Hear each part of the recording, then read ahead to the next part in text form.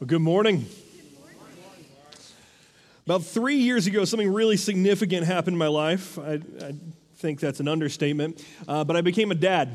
My oldest son, Walter, is almost 3 years old. He'll be 3 in May. And something profound happens when you have a kid, something that's a tremendous change. It has nothing to do with all the little things you learn. It just changes perspective entirely when you have a life placed in your care and your responsibility. I noticed a little way that it changed recently. It really clicked with me. I love movies. I love watching movies. I love analyzing movies. I love digging into them and discovering more about them. And something that happens occasionally in movies is there will be a scene where a child may be put in peril, a kid in trouble and is in need of saving. Now, normally, this is an upsetting thing as it is. None of us want to see, even actors, we don't want to see kids placed in trouble. It creates an emotional response. But when I became a dad, it changed my perspective on that. No longer am I looking at this and going, oh no, somebody save that kid. But I can't help but picture my son in that situation. And I can't help but have this emotional response that's deeper of saying, somebody save that kid. Now, I think about the movie Jurassic Park. So the scene where the T-Rex has escaped. I'm sorry if I'm spoiling Jurassic Park for you. It's been out for a long time, okay? So sorry for that. Those of you who haven't seen it, well, watch it. It's great. But in the scene, the T-Rex breaks out of its cage and is attacking one of the cars, and in that car are just 2 children. The adults have left them. They're alone, and they're screaming, and they're terrified. And before I had kids, I watched that and said, oh my gosh, that's terrible. It's frightening. It invokes that response. But now that I have kids, and if I find myself picturing my kids in that situation, it's a completely different emotional response. Now it's like, somebody save them. Please put me out of this anxiety, because they can't be left there. I'm screaming like the girl is in the scene where she's saying, they left us. Like, they left us. I'm just terrified. It creates such an emotional weight. I find myself not being able to really watch these scenes. They're tough for me. They're heavy on me. When I watch these movies or TV shows and kids go through horrific things, I don't want that for my kid. It makes me want to grab my son and hold him close and say, it's not going to happen to you. It's going to be okay. I'll keep you safe. And it's because what happens when you have a child, when God blesses people with placing a child in their care, now you're responsible for their life and their well-being, their existence, and they become reliant upon you. And so this reliance is based on what my son sees and how I respond to the responsibility I have. My son sees that I'm responding to this responsibility. He knows he can rely on me. When I was younger, I was the type of kid that when my parents went shopping, if they saw breakable things, they would immediately look for me and say, Kyle, pockets. That's what happened. They knew that if I touched something breakable, there was a greater than 75% chance that it was going to break. Like, they just knew that. And so, Kyle, pockets, anytime. Put your hands in your pockets. Didn't say that to any of my other 2 brothers. Didn't say that to them. They just knew that Kyle, pockets, that was my thing. My wife was in the first service. I think she was thinking, just when you were a kid, like, you still break stuff.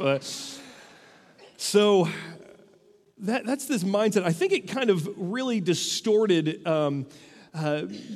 things for me later on in life. I'm not going to lie. When a friend of mine, when I was in college, a friend of mine who was older than me, him and his wife, they had their first child. I went over to their house to celebrate with them and congratulate them. And the question comes along, Kyle, do you want to hold him? And all I can hear is, Kyle, pockets. Hold him? Like, we're not talking about, hey, hold this expensive camera. Hey, hold this family heirloom, of which I think I've broken both of those in friendships, but that's a whole different thing. No, now it's here is this life that we've been entrusted with. Let me put it in your hands. And all I'm hearing is Kyle pockets. And so I remember I was like, wait, hold on. Let me just sit down on the couch. Okay, you bring him to me, and I'll hold him. Okay, you're cute. And he gets hiccups. I'm like, I broke him. No, he's okay. Like, okay, Kyle, you want to bring him back to me? No. You come to me, and you pick him up. Like, this heavy weight on me because now that reliance was passed to me. Like, now this child is relying on me not to drop him, and that's terrifying. Now, with my kids, it's different, right? You know, when I had kids, I'll lift them up and throw them around and toss them in circles, whatever. It's because I trust myself with them. They're my kid. I've only dropped them once. That's completely fine. No, I'm just kidding. I don't think I have. But no, I can do that because my son fully trusts me, and I trust myself with him, and there's this relationship of reliance. See, my son, through repeatedly me showing that I care for him, me repeatedly showing I'm going to be there for him, what takes place is he knows that when trouble occurs, he knows where to run. So if Walt is playing with friends, and he falls and hurts himself, he doesn't run to his friends. He doesn't run to his toys. He runs to daddy. He doesn't run to his friends or his toys. He runs to mommy, whoever's there, the one that he knows he can rely on. My son has a blanket, like a security blanket. He loves this thing. It's like tattered around the edges already. Just 3 years of him holding it close every night. He loves this thing. There's been a couple times where he's like, I love you. I'm like, I love you too, Walt. I was talking to Blanket. Okay. So he has this blanket, but when Walt gets hurt, he wants his blanket, but that's not the first thing he goes to. When he gets hurt or when he gets scared, first thing he goes to, he runs to daddy.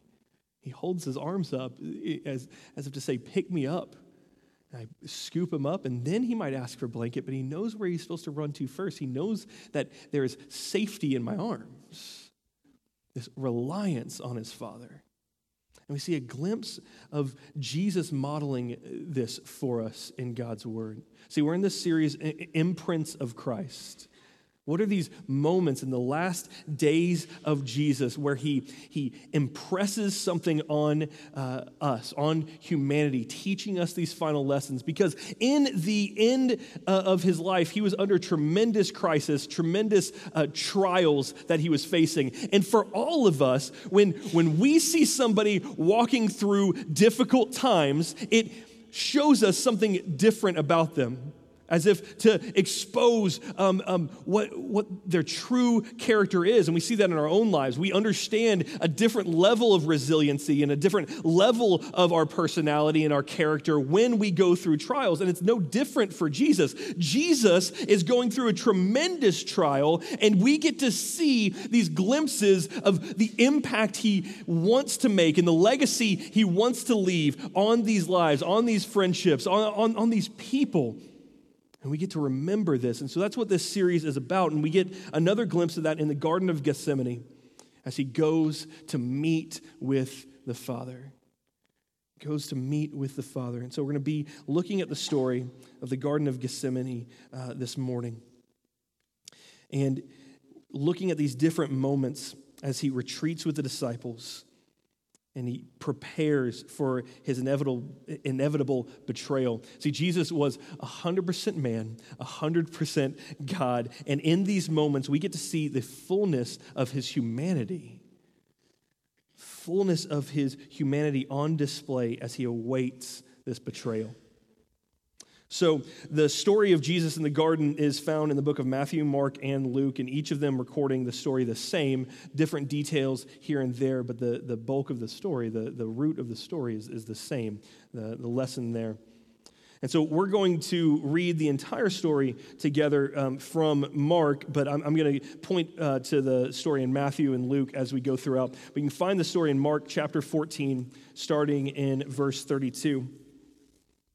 This is taking place after the Lord's Supper, after this Passover meal. He leaves with the disciples and they go to this garden. It was a favorite place to retreat for them.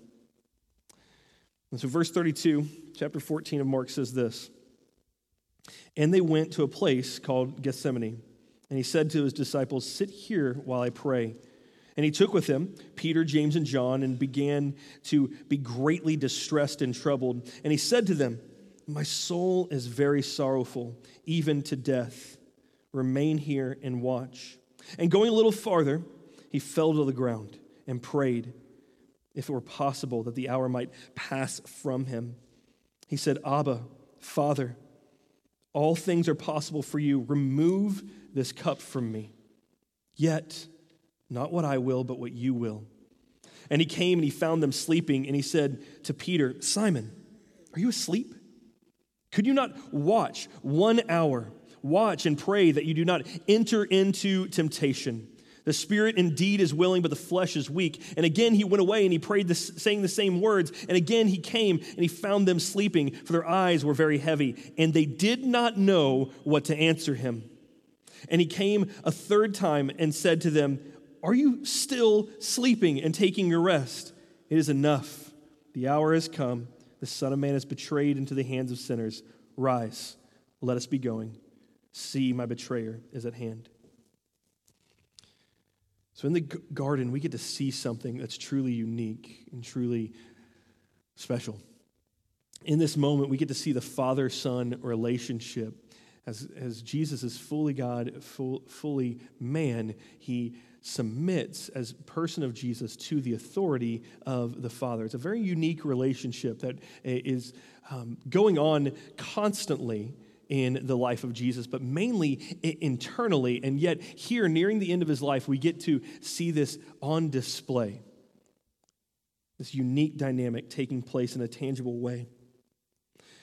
The cup that Jesus talks about, that this cup may pass from him, it's the metaphor for the wrath of God, for which is poured out on sinners in righteous judgment and would be poured out on Jesus. And so a tremendous trial is what he's about to face, this intense trial. Jesus entrusts himself into the personal hands of the Father. He's preparing for this. And he hands over this moment to the will of God, to the will of the Father. So through this, Jesus leaves behind an imprint in this moment. And this imprint is that in the garden, Jesus imprints upon us the importance of relying on the Father. It's so incredibly important to discover the need to rely on the Father. And he models this for us. And so what we're going to do for the remainder of the time today is we're going to take a closer look at practically how relying on the Father affects us and what it does for us and what it does for Jesus in these moments. And so here's the first thing. The reliance on the Father, it humbles us in the midst of our troubles. Reliance on the Father humbles us in the midst of our troubles. In the Matthew telling of this story, in Matthew 26:39, it says this, "And going a little further, he fell on his face and prayed, saying, 'Father, if it is possible, let this cup pass from me. Nevertheless, not my will, but yours.'" See, once Jesus moves away to focus his attention on his personal time with the Father, he falls on his face. It's the first thing he does. He falls on his face before God. It's a visual representation of the humbling of his heart. Visible representation. And we see that in relationships today. When someone sits lower, they're submitting to authority. That's what we see in the Olympics, right? When the silver medalist and the bronze medalist, they don't stand on the top of the podium. They are submitting, that they are humbling themselves in those positions. But this was a willing submission, a willing humility. But notice I didn't say humiliation. This was a willing moment of humility, but this isn't humiliation. He had not yet been humiliated, but this is what sets the tone for that. He had not yet been stripped naked. He had not yet been beaten with a cat of nine tails. He had not yet had a crown of thorns placed on his head and been nailed to a cross and mocked until he breathed his last breath. That hadn't happened yet, but it had to start somewhere with him admitting to this. To openly and willingly accept this humiliation that was coming, this humbling had to take place in his willing humility as he bows before God. And so he bows, but he also submits in what he says. He's honest in this moment. He wants the cup to pass from him. He feels the weight of this moment. He wants that. And yet, he says, but it's not about me. It's not about my will, but I'm submitting to the will of the Father. See, we learned last week, as Bart talked about Jesus washing the disciples' feet, we learned that Jesus uses his humility to lead. This interesting common thread as he goes towards his final moments of life, as he continues one after another humbling himself, willingly humbling himself. And yet in our world, we're told kind of the opposite of this. The world is all about fighting for positions of control and only conceding control when it's beneficial or comfortable for us. Like that's how the world operates. And yet Jesus is operating outside of that and showing that no, what's most important is to submit to the authority of the Father. Submit to the authority of the Father. I had a friend tell me a story from when he first started driving. And his dad sat him down and said, listen, son, I hope you obey all the traffic laws, but if you get pulled over, this is what I expect you to do. I expect you to be nothing but gracious and kind and respectful to the officer that pulls you over. It doesn't matter if you feel like you were in the right or the wrong. You thank him when he's done giving you a ticket. You thank him sincerely. And my friend was like, that really frustrated me. Like the idea that he said, even if I'm in the wrong, I'm not supposed to argue. Even if even if he's in the wrong, I'm not supposed to argue. Even if I feel like I'm right, I'm not supposed to fight back. It bothered him until he was riding in the car with his dad and his dad got pulled over. And he watched as his dad modeled out every single thing that he told him to do. He said, in that moment, the idea of authority clicked for me. I understood that it wasn't about my position, but about respecting and honoring that authority in my life. It wasn't about what was convenient or beneficial. It's about an authority being placed over us. And so what I'm getting at is the image of Jesus falling on his face and pleading with the Father is not weakness, but it's this glimpse of authority that's modeled for us. You see, how can we honor and respect the authority of God if we can't honor and respect the authorities in between us and God that he's placed over us in our kind of everyday life, the temporary worldly authorities? You might think, well, God is king. He sits on a mighty throne. I can easily get behind that, but all these other authorities of the world, I can't do that. But that would be like an employee of a company bypassing every manager and vice president and president, going straight to the CEO with anything that he felt worthy of their attention. And that would be seen as, and maybe in the workplace you've seen this, people like subverting your authority or seeing other people subvert authority, and you don't see that as humbling. You see that as arrogant. And so it's arrogant for us to lay aside all other authority that God's placed in our life, the rulers and principalities over this world, to not honor and respect them. Doesn't mean you agree. Doesn't mean that we don't that we just always take guilt upon ourselves. But there has to be an honor and respect. And so there's this model of authority here, even Jesus falling on his face. Even Jesus humbling himself in these moments, feeling the weight. See, Jesus was not above falling on his face and pleading. Again, this isn't weakness. This isn't weakness. It's not for show. No, Jesus was praying out of necessity. He needed to go to the Father. He needed to pursue the Father. He needed to express this. He needed to plead with God because the weight of what he was going to bear was more than just the torture and mockery.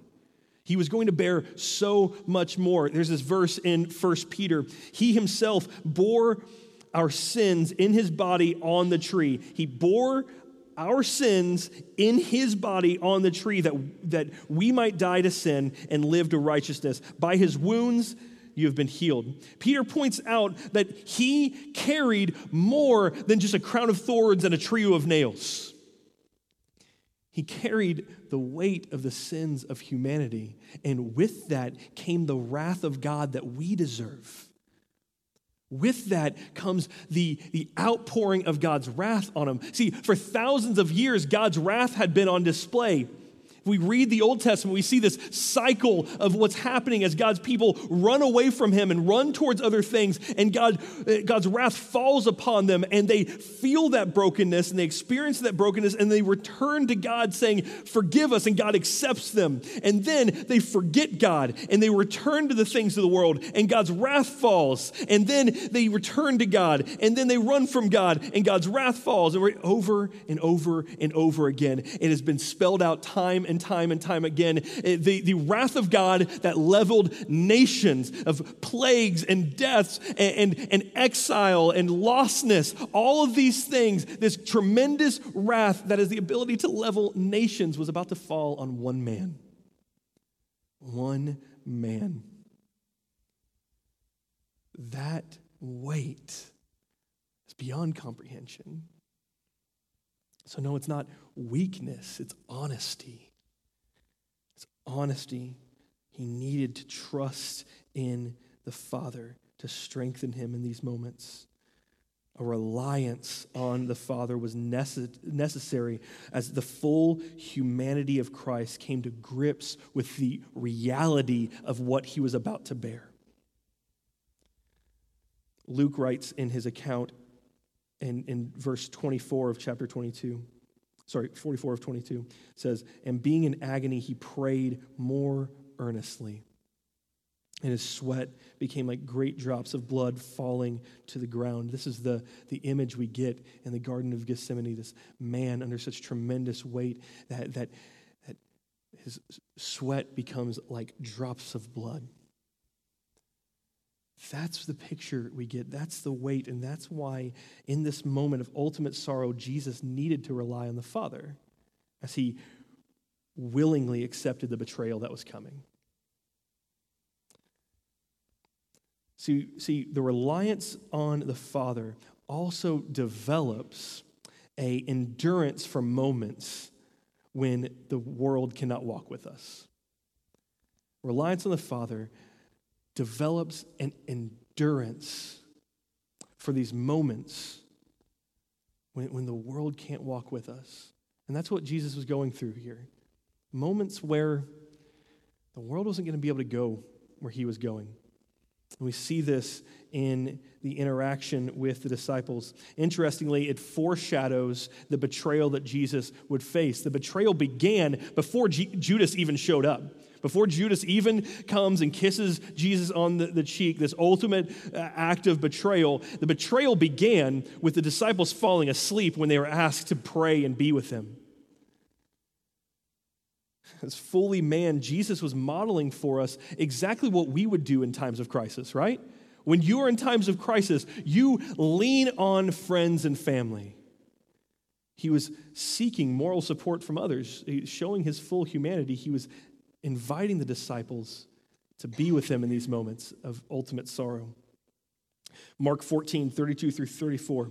It says, they went to the place called Gethsemane, and he said to the disciples, "Sit here while I pray." And he took with him Peter, James, and John, and began to be greatly distressed and troubled. And he said to them, my soul is very sorrowful, even to death. Remain here and watch." I love the visual here, this modeling of friendship. Just like us, Jesus has those friends who are a little bit closer. This isn't like choosing favorites that God is doing here. It's simply a model of how friendship works, right?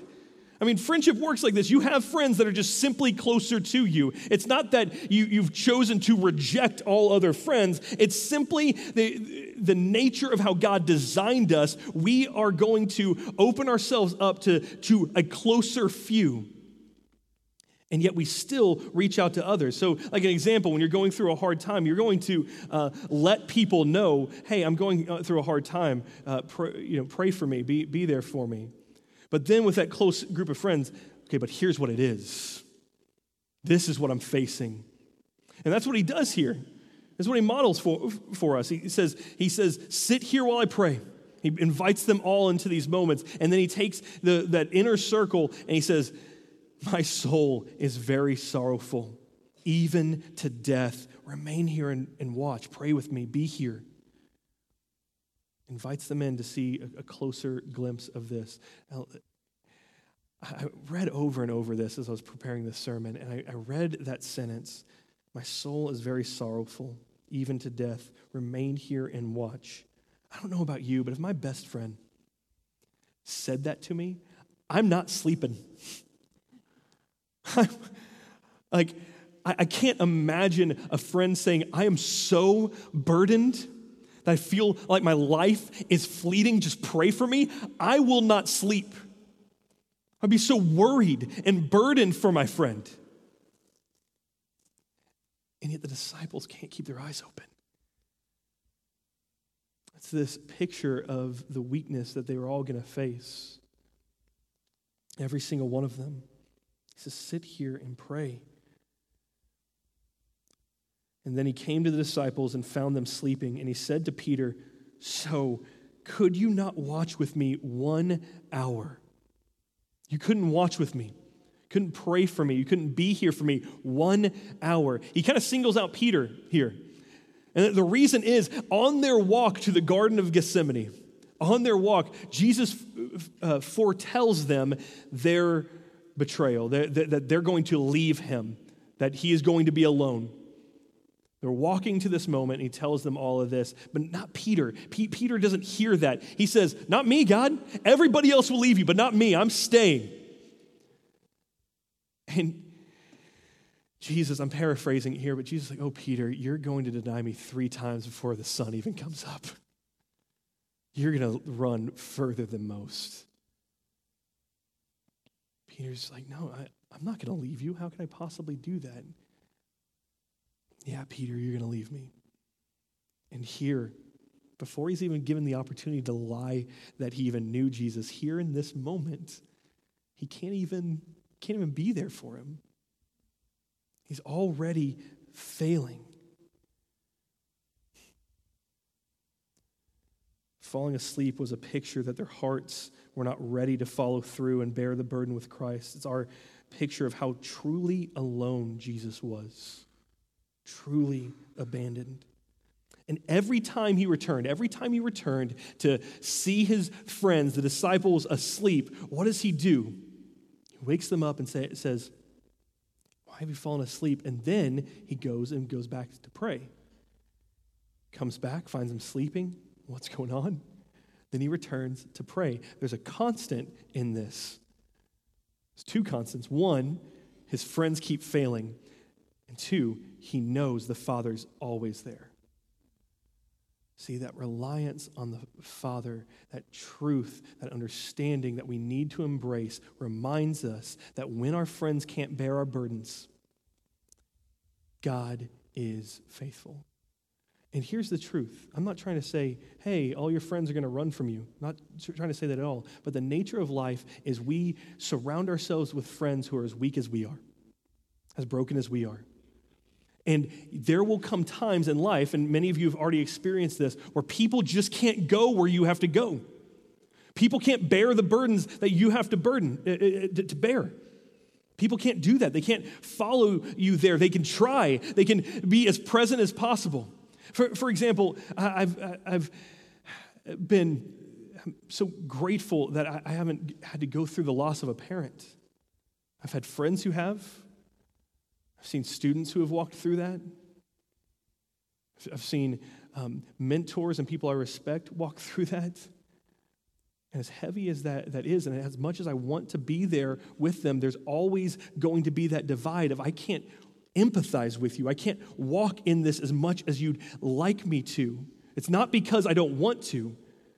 It's because sometimes in our limitations, we're not going to be able to go where people need us to go. And that's in those moments where our friends just can't walk with us, we have to know the truth that God is faithful. We have to know that we can rely on him. Because what would happen otherwise if we put all reliance on the things of this world and the people of this world is when they fail, not because of a hatred towards you, not because of a disgust towards you or a frustration with the situation, simply because burdens get great. When it fails, if we don't remember that truth of the reliance, we are going to feel lost. We're going to feel lost. We're going to feel abandoned. Jesus continually returning to God, praying the same thing over and over again, trying to embrace that truth and abandon himself to the will of God. Every time he found his friends sleeping, he returned to the Father. So again, this isn't to suggest that we don't rely on others, that we go, okay, well, if I can't follow people, if I can't rely on them, then I'm only going to rely on God. I'm going to become a hermit and live in seclusion. That's not it at all. Jesus models for us the opposite. He invites the disciples, even though they cannot bear this burden.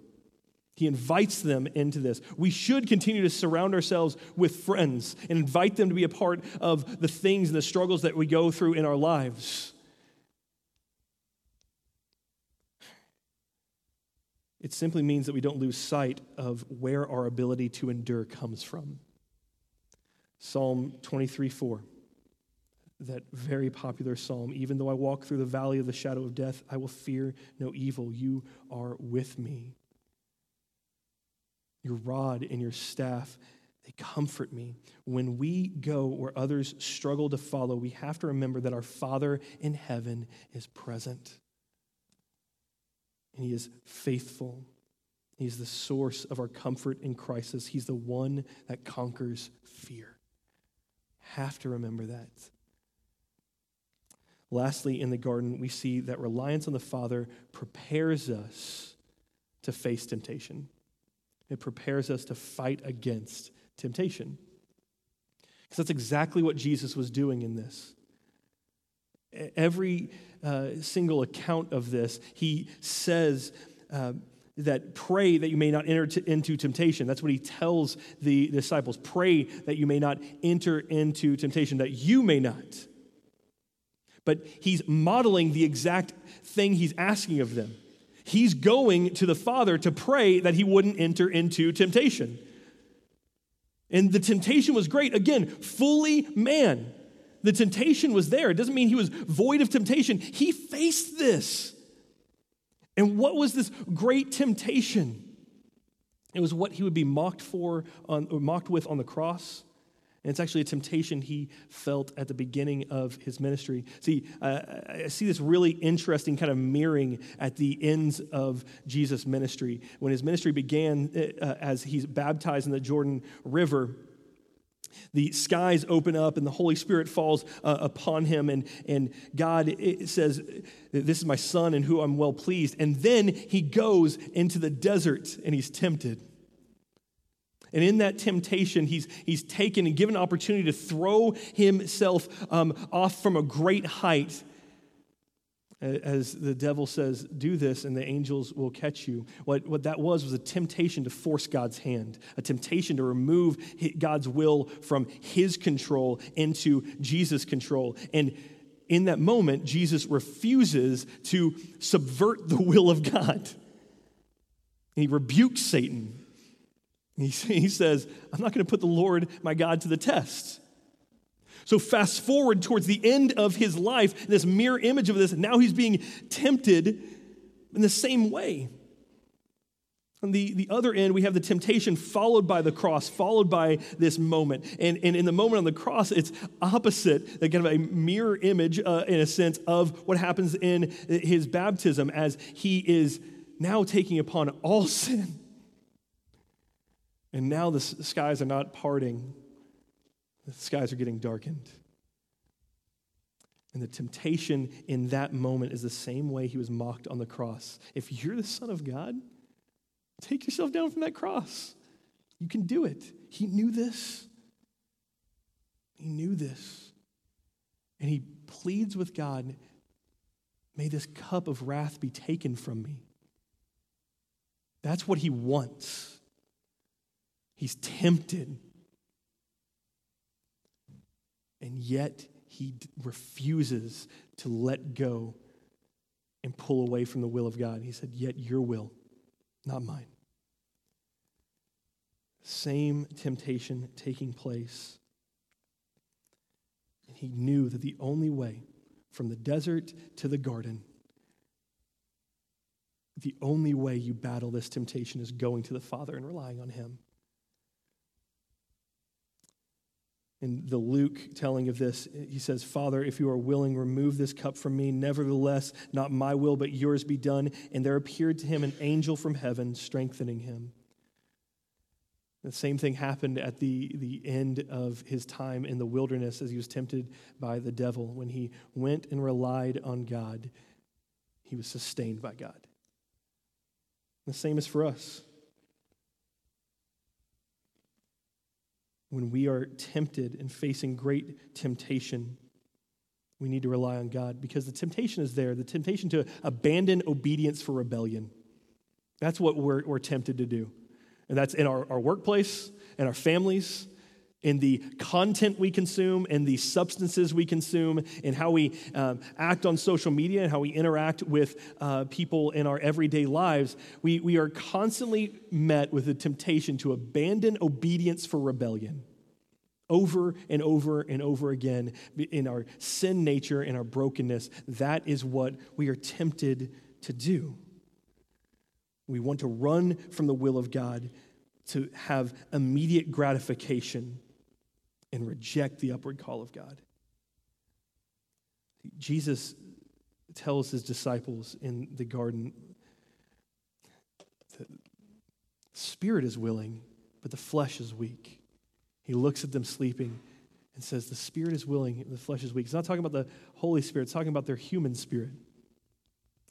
He knows that they want to be there for Jesus. He knows they're not willingly, just casting off Jesus like, I'd rather nap. No, their spirit is willing, but their flesh is weak. They're failing. And what we see modeled for us in this is there are many well-intentioned Christians who find it very difficult to, even though they're well-intentioned, to actually follow through with what God is asking of them. And that's what's being faced for us. In January, I started trying to eat right. It was kind of a New Year's resolution thing. I don't usually do New Year's resolution, but I was with a group, kind of in a group of youth pastors, all really working towards this. And I lost a considerable amount of weight until I hit our D-Now retreat, which was a couple weeks ago at the end of February, where we eat junk food all weekend, and it's exhausting. It's a lot of work that I put into that. And so I got done with that retreat, and I found myself saying, not wanting to make the effort of eating right because I felt like I had put in enough effort to deserve whatever food I wanted. I was self-medicating with burgers.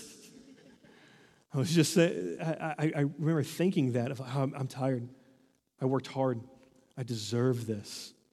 See, when we do that, we have a mindset like that, what we're doing is we are removing God from the throne of our lives, and we're placing ourselves on that throne, saying, I know what I need greater than God does.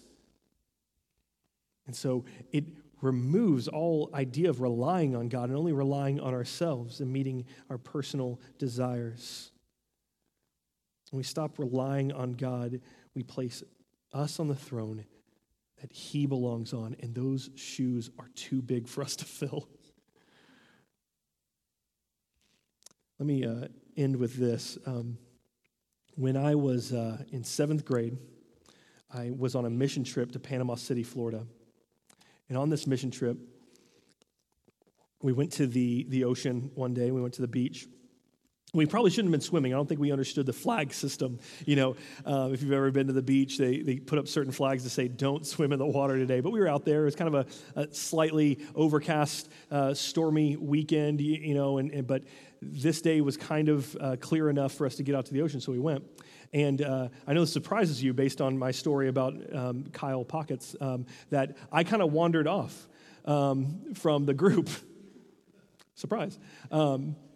I wandered off from the group, and I just kind of went out swimming.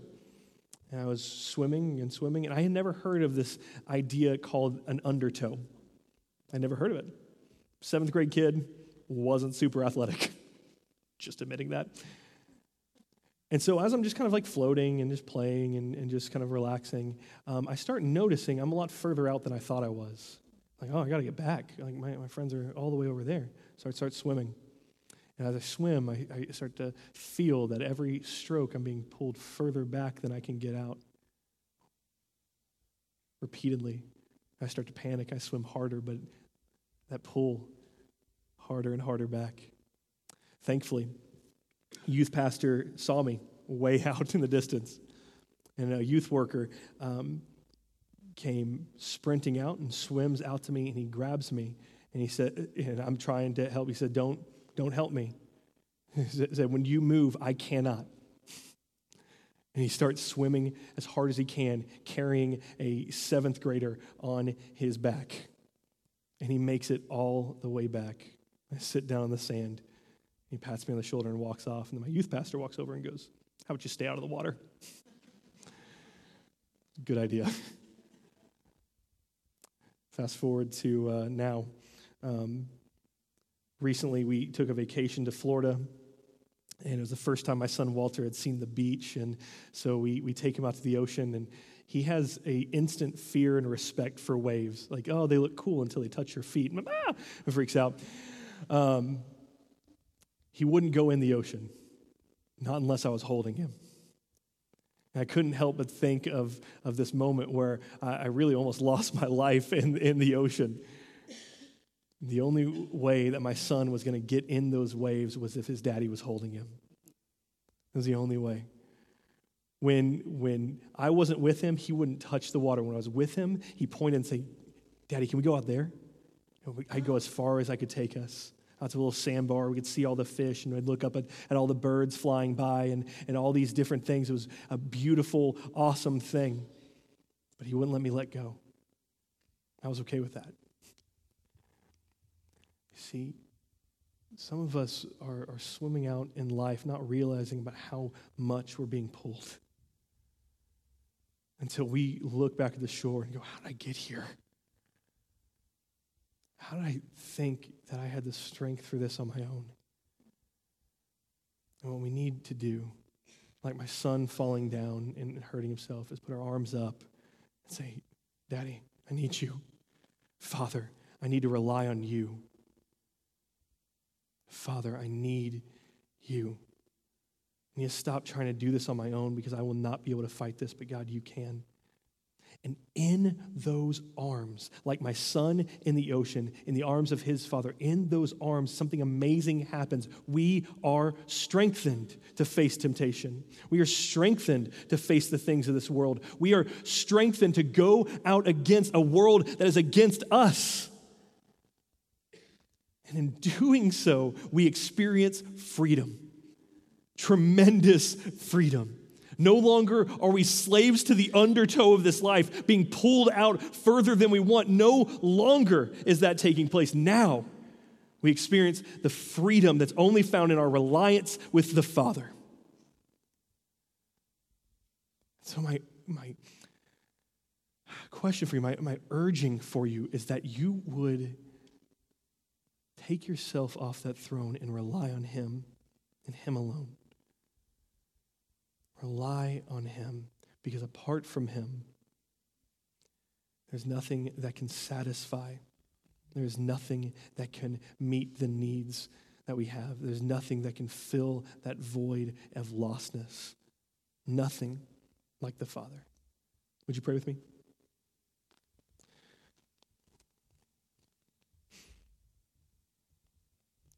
I think many of us have felt that pulling of the world, find ourselves far away from where we want to be. I'm so thankful for the model that Jesus gave in the garden. Faithfully, consistently relying on the Father. My prayer for us is that we would humble ourselves in the way we rely on the Father. In relying on the Father, we would understand and have grace for when the things of this world fail us, because we know we have an anchor in Jesus, an anchor in our Holy Spirit, of His Holy Spirit as our comfort, and in the Father.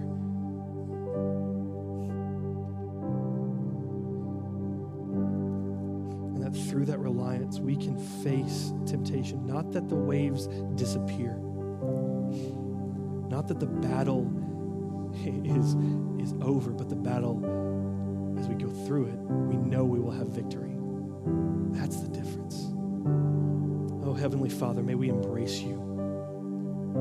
May we embrace you.